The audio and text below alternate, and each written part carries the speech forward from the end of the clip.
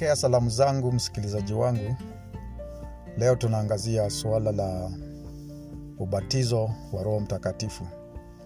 Tunasoma hivi katika Matendo ya Mitume mlango wa 2 mstari wa 4.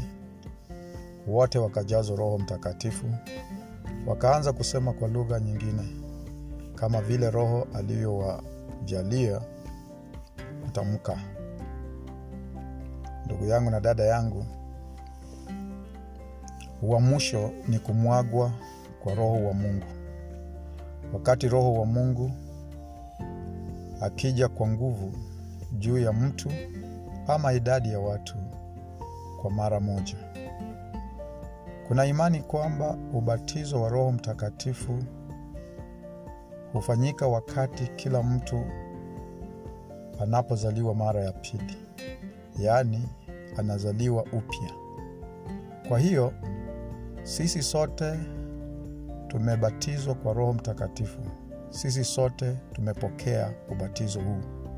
Hii ni hatia ya kuzima Roho wa Mungu, jinsi Wathesalonike wa kwanza mlango wa 5 mstari wa 19 unaelezea. Ndugu yangu na dada yangu, katika sura ya 2 ya Matendo ya Mitume, Biblia imeweka wazi swala hili. Lakini wanasema ndiyo, huo ulikuwa ubatizo wa Roho Mtakatifu, lakini sote tunaupata sasa, na hatujui tunapopokea ubatizo huu. Inatokea wakati tunaamini na kutengenezwa upya ndani ya Kristo. Ni kitendo hicho cha Mungu ambacho tunaingizwa katika mwili wa Kristo. Kwa hiyo hatupaswi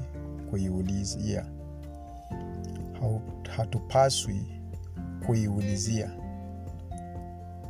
Au hoja hii imewekwa kwa njia nyingine. Inafundishwa kuwa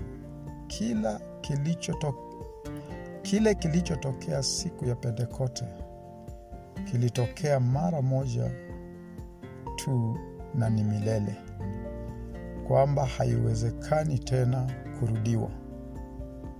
Na kwa hiyo ni makosa kwetu kuomba kwamba Roho Mtakatifu anapaswa kumwagwa.